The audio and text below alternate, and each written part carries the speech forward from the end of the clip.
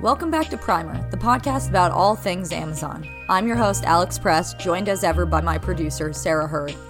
This week, I spoke with Alec MacGillis, the author of Fulfillment, a book about Amazon that came out earlier this year. Before we get to that, here's some housekeeping.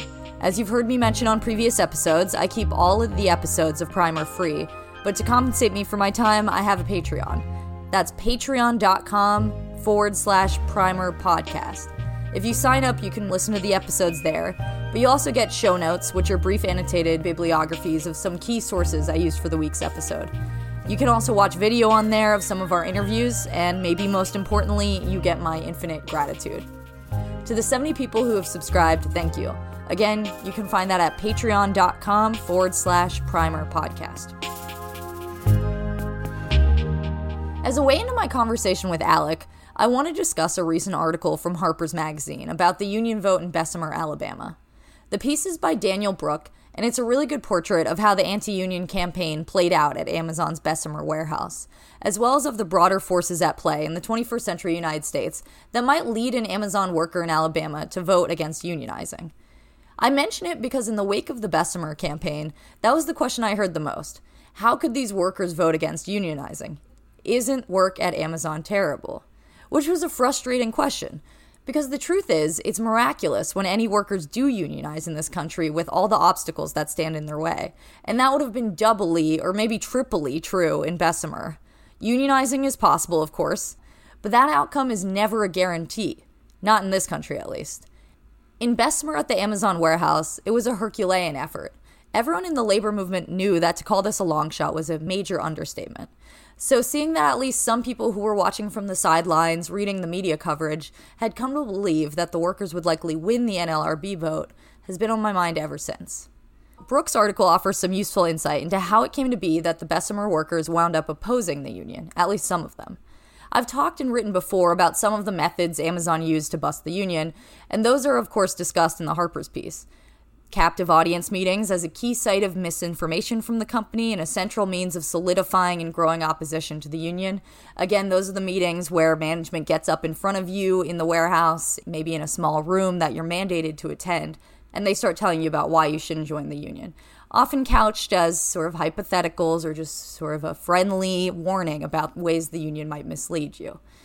The article details the barrage of texts that workers were receiving and other anti-union messaging. There's the handing out of anti-union swag, like pins or buttons on the shop floor. And it shows the surveillance of workers who were shown to have given any hearing or interest to pro-union coworkers or RWDSU, or at least the appearance of surveillance. So that's all in the article, but the author spent a lot of time on scene and otherwise talking to workers, including strongly anti-union workers. So it really crystallizes those forces, showing how they actually play out for people. But it also captures the harder to pin down societal trends that pose serious obstacles to organizing. When worker power is so eroded as it is in the United States, it can be hard for people to imagine winning, especially winning against a company as powerful as Amazon. For example, the article features one worker, Carrington, who previously worked at McDonald's in a nursing home. For him, Amazon offers mobility, support, and the potential for progress towards his goals.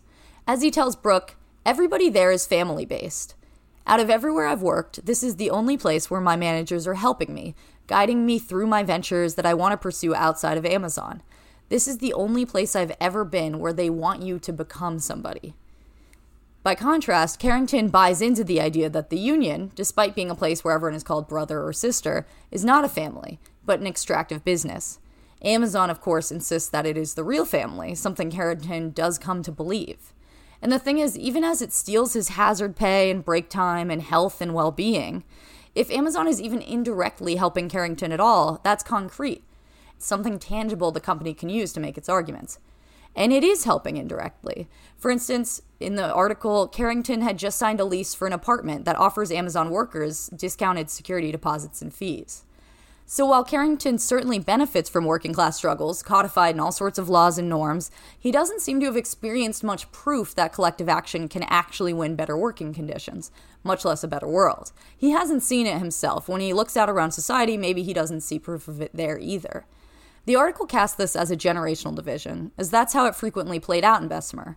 Older workers who'd either been in unions themselves or knew people who had were pro-union, whereas younger workers like Carrington didn't believe in their power or the possibilities of winning what we think of as, quote, union benefits, so they could be convinced to oppose the union drive. Amazon's whispering in their ear again, remember, weeks and weeks on end, stick with me and you'll be okay. And there's also a sense building in the warehouse that should workers unionize, it's possible the warehouse would shutter. No one says that directly, but it's sort of in the background, right? It's an important point that can be lost in some of the punditry that casts all young people as socialists or pro-union or whatever. Young workers are far from unified on this. It depends on their location, both geographically and sectorally. What fraction of the class are they? While people like Carrington can certainly be moved into action, that is in fact what organizing is, it is very, very difficult. It's an important thing to take in because Amazon really is playing a major role in shaping us. Us being both the literal landscape of the United States, the built environment and the economy, but also us meaning working class people, our experiences as a class. The geographer and organizer Spencer Cox was quoted in a recent New York Times article saying that Amazon's warehouse zones are now, quote, the major working class space of suburban and exurban socialization. So even if you're building a tenant union or a political party, this is a major social space. It has a broader importance. Or, as Shama Sawant, a socialist member of the Seattle City Council, said in the same article, quote, if you look at the consciousness of Amazon workers, it's a guide to where the working class is as a whole. And this is true. Amazon is effectively running company towns in some parts of the country, especially during peak season, where it vacuums up every member of a family, every person on the block. In other words, it's relevant to all of us how ideas change on the shop floor in a place like the Bessemer warehouse. The conversation that follows in this episode looks at that shaping role, the cumulative effects that add up to the macro, how Amazon shapes not only our physical landscape, but also the political one, how it influences politicians' actions, takes advantage of US laws and dodges taxes, and also comes to act on people across the country as almost a force of nature, moving them from one place to another, injecting prosperity in one city or even one building, only to suck the life out of another part of the country. That's what Alec MacGillis' book is about. MacGillis is a reporter at ProPublica, and fulfillment is not so much about Amazon as it is about the country left in its wake, using the company much as we do on this show, because it represents the, or at least a, vanguard of a possible future. Without further ado, here's our conversation. So Alec, thank you so much for being here. To start, why don't you tell listeners who aren't so familiar with your book what it's about, what argument you're making in it? Sure, and thanks for having me. I'm really glad to be here. This book actually started out not being a book about Amazon. I've wanted for years now to write a book about regional inequality in America, these growing disparities between places in this country. Gaps have been getting bigger and bigger between a small set of, what I call winner-take-all hyper-prosperous cities like Seattle, DC, San Francisco, New York, Boston, and a much larger group of left-behind cities and towns. And I would see this gap when I go around the country as a national political reporter, going all the way back to like 2007, 2008, the Great Recession, early Obama years. And I'd be out there in the Midwest or the Appalachia or what have you and see just how much a lot of these places were struggling. And then I'd come back to DC where I was based with the Washington Post and just be sort of overwhelmed by the prosperity and complacency and disconnect from what was happening around the country. And it really bothered me. I kept wanting to write about it. And then Trump gets elected and I see just what a huge role these regional disparities play in his election, how it's distorting our politics. And I think I need to write about this now. And I end up choosing Amazon as the frame to tell the story of these disparities for two main reasons. One is that the company is so ubiquitous now in our life, in our country, in our society. It just serves as a good thread to take you around the country, to kind of show you what we're becoming in a kind of metaphorical sense. And then the second reason I chose it, the more important reason, is that the company is itself helping to drive these regional disparities. Simply put, this problem of regional concentration of wealth in our country is closely tied to the concentration of our economy in just a few companies. So what you see in all these different sort of sectors of the economy is a whole business activity and commerce, daily commerce that used to be spread all around the country, dispersed around the country, is now increasingly being kind of sucked or drawn into a handful of cities where these dominant giants are based. So media ad revenue that used to be kind of has spread all around the country is now increasingly sucked into the Bay Area because Google and Facebook control 60% of all of that market. And then retail that used to be revenue that used to be spread all around the country is now sucked into Seattle, and you end up with this kind of hyper prosperous, almost dystopian levels of wealth in Seattle. That is the basic premise of the book: the link between the problem of concentration of wealth in certain places in our country, which is unhealthy for both the winner cities and the left behind cities. It's really unhealthy for both ends of the spectrum, and then the problem of concentration of our economy in these monopolies and quasi-monopolies. Right. And to give people a sense of just how serious you're talking about these inequalities, so you write, in 1969, the 30 metropolitan areas with the highest per capita personal income included Detroit, Cleveland, and 3 other Midwestern cities.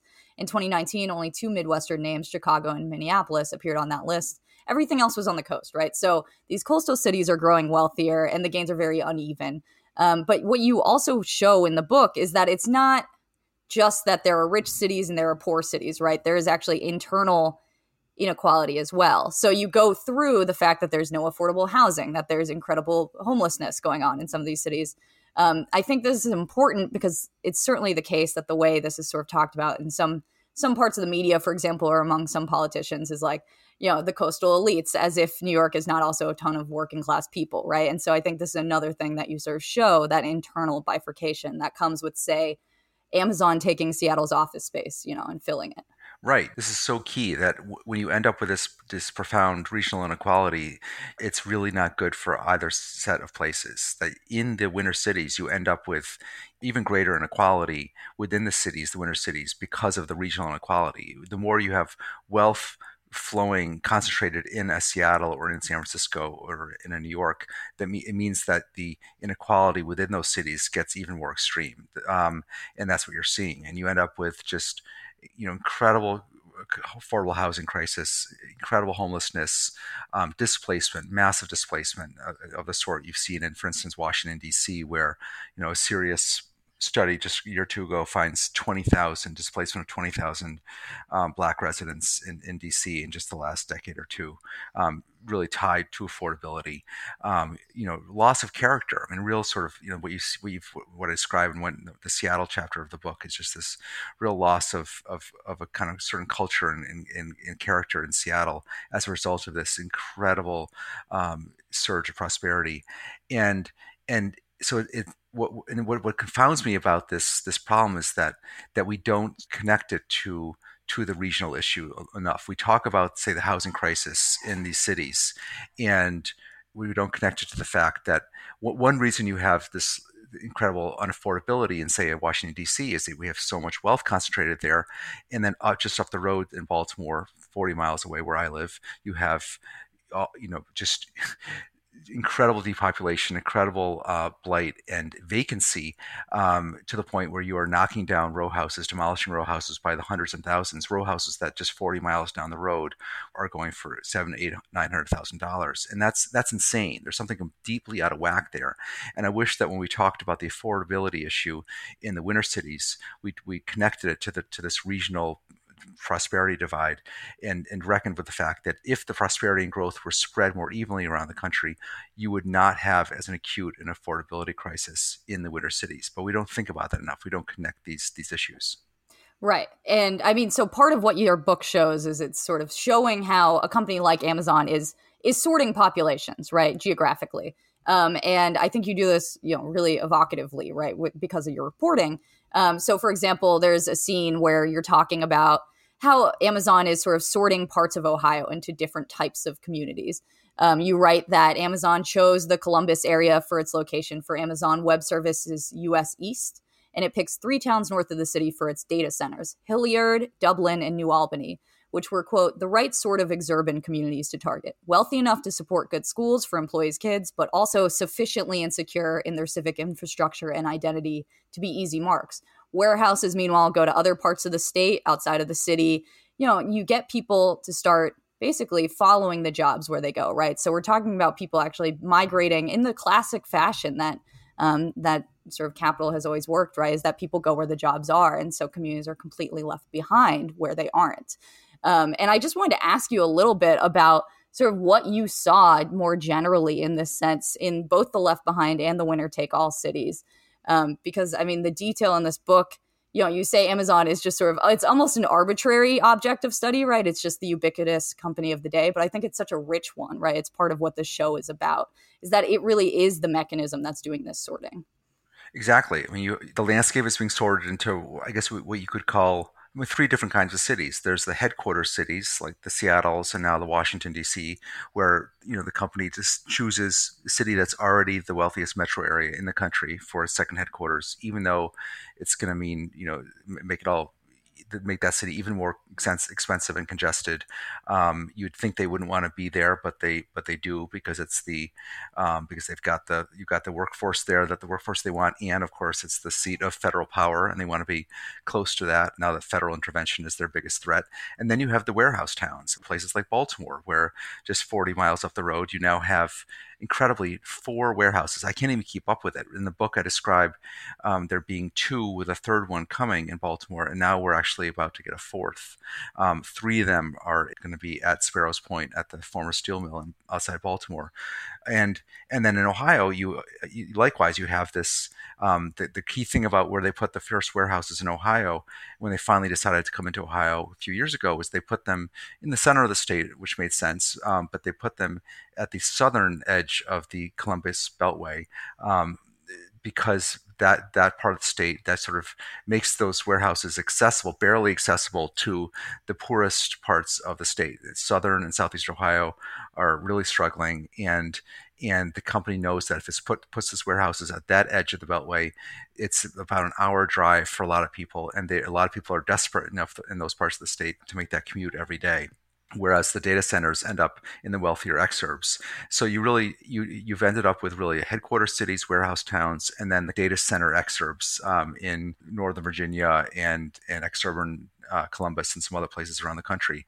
And the company is now so large, so powerful that its decisions about where to put stuff ends up in and of itself reshaping our economic landscape. And that's what's so really kind of out of whack about the situation now, and that a single decision by this one company about where to put its second headquarters that would have such an incredibly outsized effect on our economy and on our landscape. Right. I mean, so obviously, maybe it goes without saying, but this is not how a lot of people think about how politics works in the United States, right? We're putatively a democracy. The public makes demands on elected officials and they carry out those demands imperfectly and so on, but at least they try. That, in fact, is not what your book shows at all, right? So elected officials, Amazon is living rent-free in their heads, basically. They do not want to be seen as someone who's costing their area jobs, harming the convenience of their constituents and being able to access Amazon. And I've written about this. I reviewed your book when it came out, and I wrote about this scene where Amazon wants to build some new warehouses in Ohio. Right. And I just found this scene very useful in understanding what actually is taking place here. So it's 2015.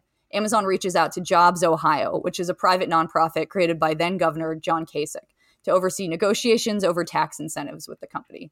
And you write, every month, a board called the Ohio Tax Credit Authority approved the incentives negotiated by Jobs Ohio. In July of 2015, it's Amazon's turn to meet with the tax board. The company promises 2,000 full-time jobs. In exchange, it wants a 15-year tax credit worth $17 million, in addition to a $1.5 million cash grant from the state liquor monopoly profits controlled by Jobs Ohio. The result is that the board approves the credit 4-0. They do it very quickly in the time it would take one to eat lunch in a totally anonymous room in a building in Ohio, right? So this is how Amazon is interacting with the state. It's the one with power, meeting across from elected officials and basically demanding its conditions, and those conditions are being met. Exactly. I mean, that meeting, I went to a couple of those meetings at the Tax Credit Authority, and it was surreal. It was a secret meeting, essentially. They sent out the agenda every Friday evening for a Monday morning meeting, as late as they possibly can. You have to get through a couple of security checkpoints in this office tower in Columbus. No one even really knows where the meeting is. I mean, it's sort of a closely held, barely public thing. And when you finally get up there, everyone knows each other. It's all basically the lawyers for the companies and the staff for the agency that decides on these tax credits all knows each other. They've all sort of already made the deals on how much they're gonna be giving the companies, and then the staff kind of gets up in front of the board and says, we think this is what the company should get. If we don't give the company this, they say they're going to go elsewhere. They always work that into the pitch, and then it just gets rubber stamped. They're almost all rubber stamped, and you have kind of comical recusals because a lot of the people on the board have also worked for the companies. I mean, it's just completely baked in. Um, and so utterly untransparent. And what's so confounding about it, especially confounding about it all, is that with Amazon is that the state and the towns and cities are in a much better bargaining position than they realize, because the company now really does kind of have to be everywhere. It's not like they can just, if it's basically it's a complete lie when they say that, well, if we don't get this deal here, we're going to go to the next state over. They're at the point now where they have to be everywhere. They're not going to go to the next state over. They have to be there because they promised 1 and 2 day delivery there. And yet the communities feel so desperate or so at the company's mercy that they feel like they have to make the deals. And even with all of this almost, total control and say over the demands and the conditions of citing, Amazon still wants more, right? I mean, I've said this on the show before, that Amazon really can't accept any limits to its profits, and it's constantly, finding new markets and otherwise finding ways to sort of get a penny here and there. And so tax dodging is a big part of that. Obviously, there's a lot of news about Bezos's personal, lack of tax paying. But the company also, is driven by, for example, avoiding being assessed a sales tax in major states. That was a big part of its original citing and decisions in that respect. And there was a detail mentioned in the book that I found like really shocking and sort of absurd, which is that Amazon employees across the country often carried business cards that were completely misleading, so that they couldn't be accused of actually operating in the states where they were operating. Can you tell people about what exactly was going on with the business cards?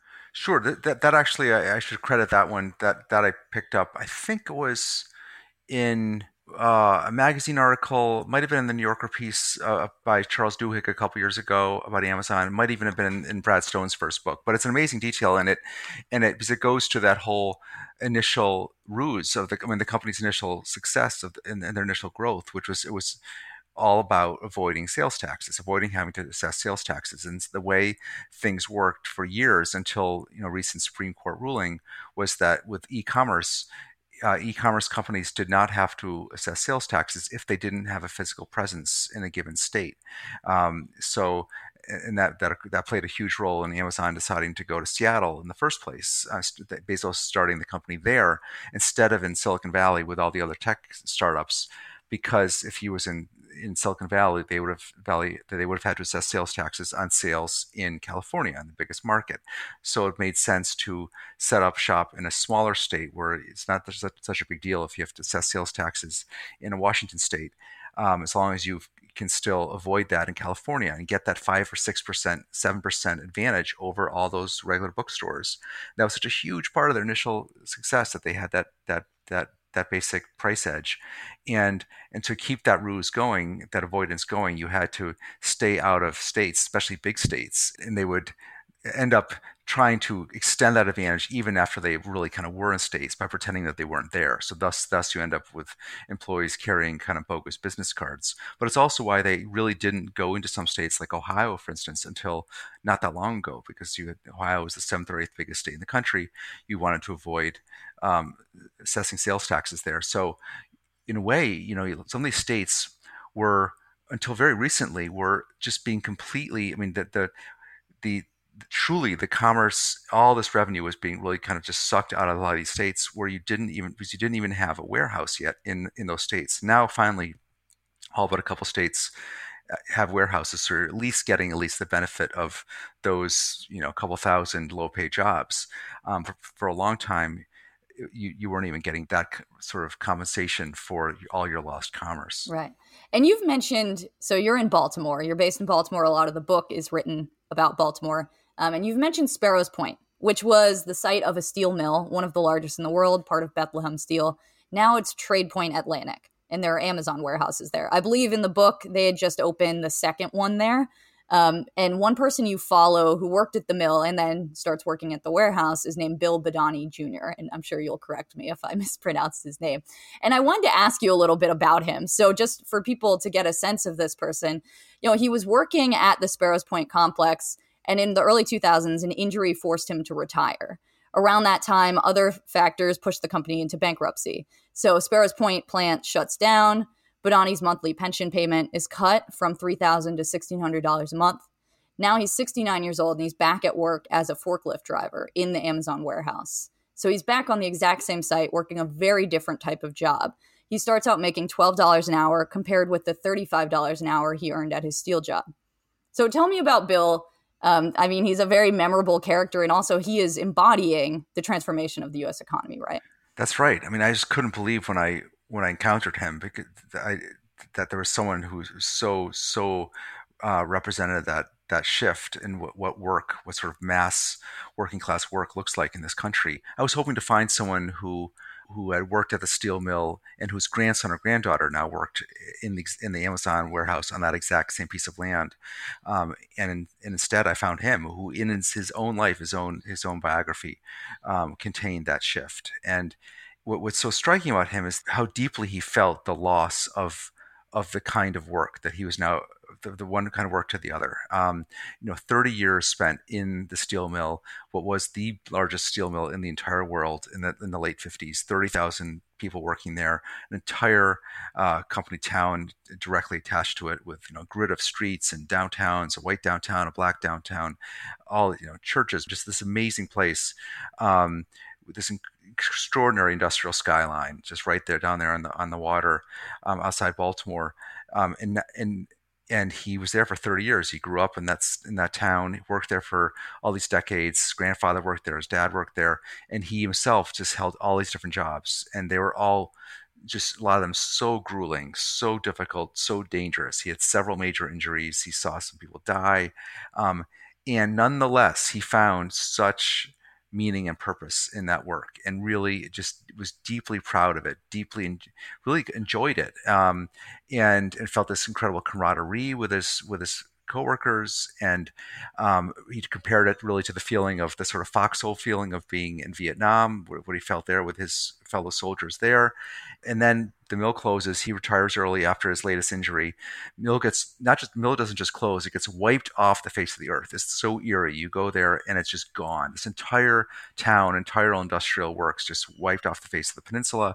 You go there and your GPS in your car still calls out the different the old streets that are no longer there.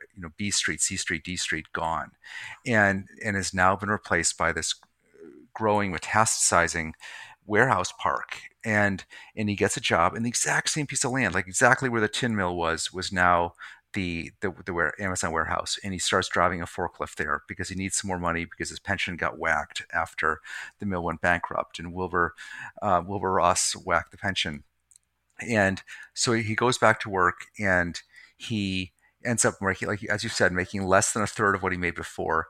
And he's driving a forklift, and he finds the work not only much less well paid, but so profoundly less meaningful. Just all he's doing now, before he was making steel that was going into bridges and buildings around the country. Now he's moving pallets of stuff off the truck, stuff made halfway around the world, into this warehouse, just constantly under incredible pressure from these young supervisors to up his rate. Not enough time to go to the bathroom. He's an older guy, so he has to go to the bathroom quite a lot. Doesn't have time to walk across the big warehouse to the men's room. And so a couple times he has to pull up his forklift and sneak behind the forklift to take a leak. Just utterly undignified.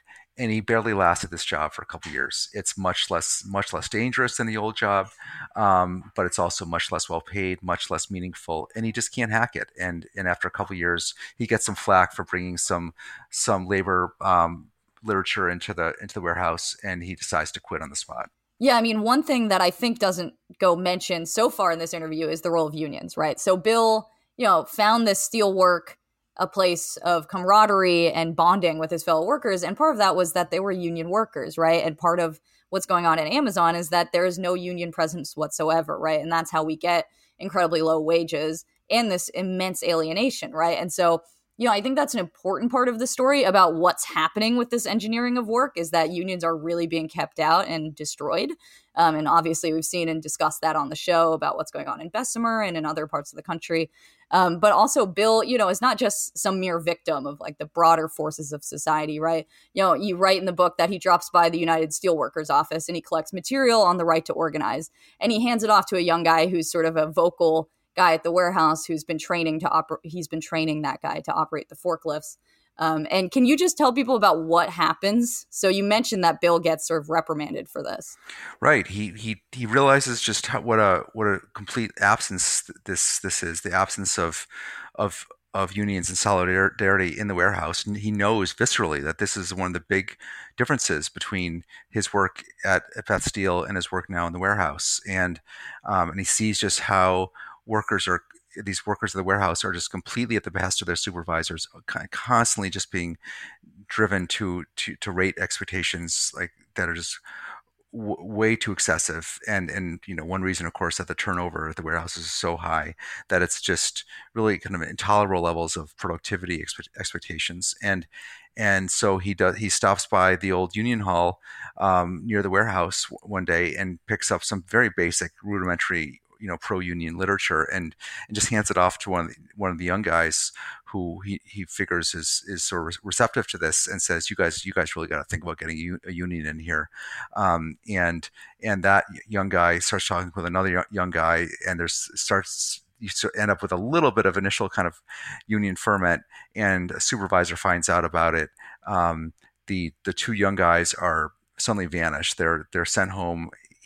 Bill assumes on some kind of suspension, and even though it was actually in the middle of the holidays when you think they would have wanted all hands on deck, and then Bill is reprimanded for having brought the literature in, and then there's another altercation about another bathroom break, him being docked time for another bathroom break, and that's when he decides, basically take this job and shove it, and he walks out in the middle of the holiday rush.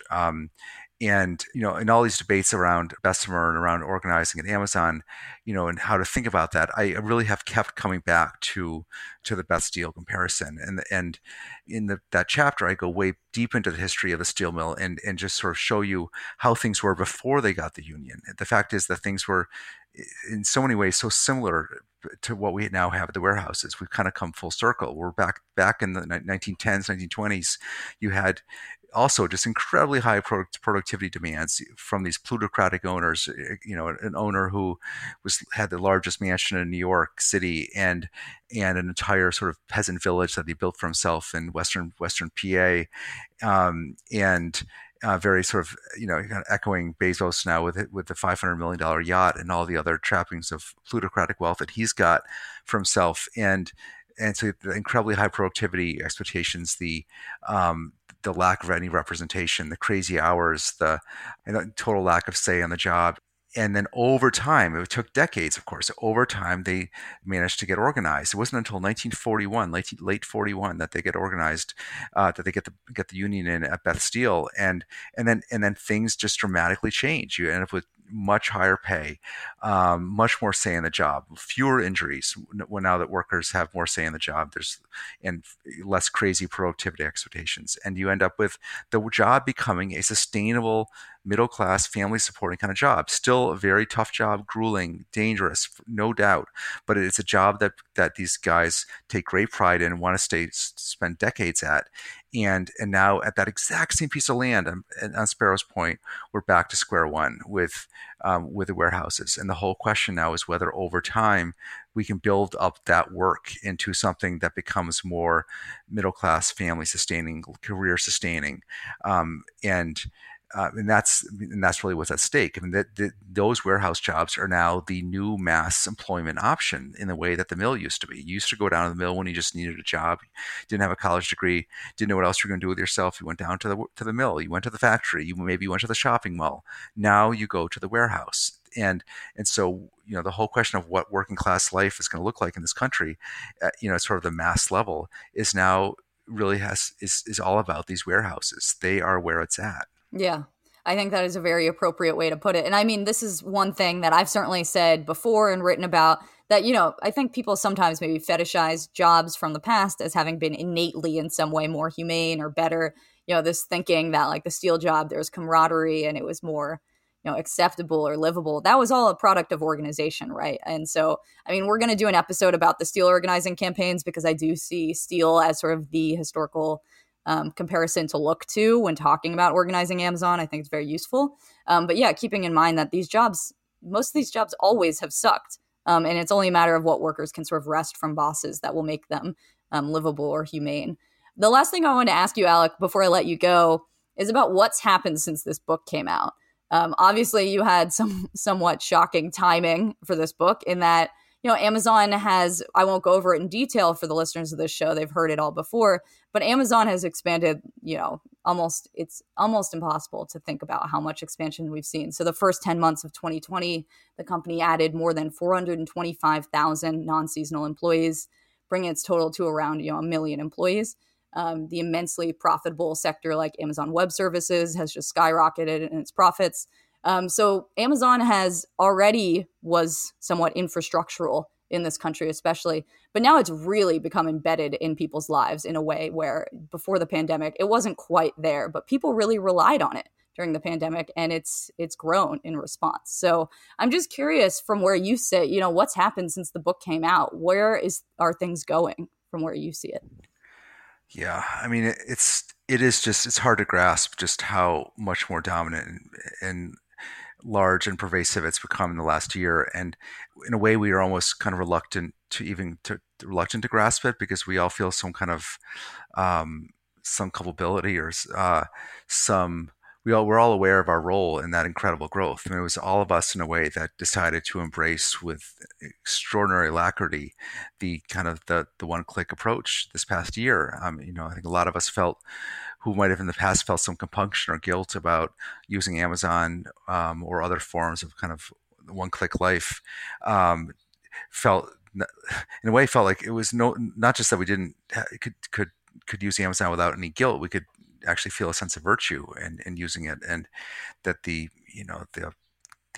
pile of boxes outside the house or in the recycling pile out back became a sign of virtue, a sign that you were being cautious. And it was really extraordinary watching that happening around me. And one couldn't help but wonder, of course, like to what extent that embrace was almost possibly in excess of what was actually kind of required by public health mandates and good and best measures, and to what extent we were just even going above and beyond, sort of using that as a sort of a rationale to simply just go all in on this kind of consumer approach of just the quote convenience of the seamless Amazon buy. And it's going to be very interesting now to see whether we pull back from that at all and sort of moderate those kind of habits and return to re-engage with the world around us, not just in our shopping, but our just everything, just getting out of that hunkered down mode of the one click, the all digital, everything that atomized laptop mode, and return to not just the stores, but the theaters and the movies and everything else that makes our towns and cities worth living in. And on the one hand, I knew that it was somehow good for the book in the sense that it was making this one company so much more dominant and so even more important, even more a force to be reckoned with. But at the same time, I found it just immensely disheartening and depressing because I just saw, I was already so aware of the effect that it's had on the landscape and this sort of this atomizing effect, this isolating effect of this whole way of living, and so to see it be doubled or trebled was just I found just immensely alarming. And I really, people have asked me, do you advocate a boycott? And I say no. But I do think that there is I just hope that there's some moment now where we can at least moderate and unlearn some of those habits and really start thinking more clearly about what is behind the click. And that is really what the book seeks to show you, is all the costs and consequences, not only in the warehouses themselves and the workers being, driven so hard, but more broadly, just across our whole landscape, and how so many of these disparities that have become so unhealthy for our countries, so unhealthy for our politics, so unhealthy for our cities, are rooted in this one company and this extraordinary dominance. Well, Alec, I want to thank you so much for coming on the show and talking to me. It's been a pleasure speaking with you. Thanks, Alex. Really enjoyed it. That's our show this week. Thanks so much for listening. This is Primer. I'm Alex Press, joined as ever by my producer, Sarah Hurd, and thanks to Jacobin and to Nate Roos for the music. I'll talk to you all next week.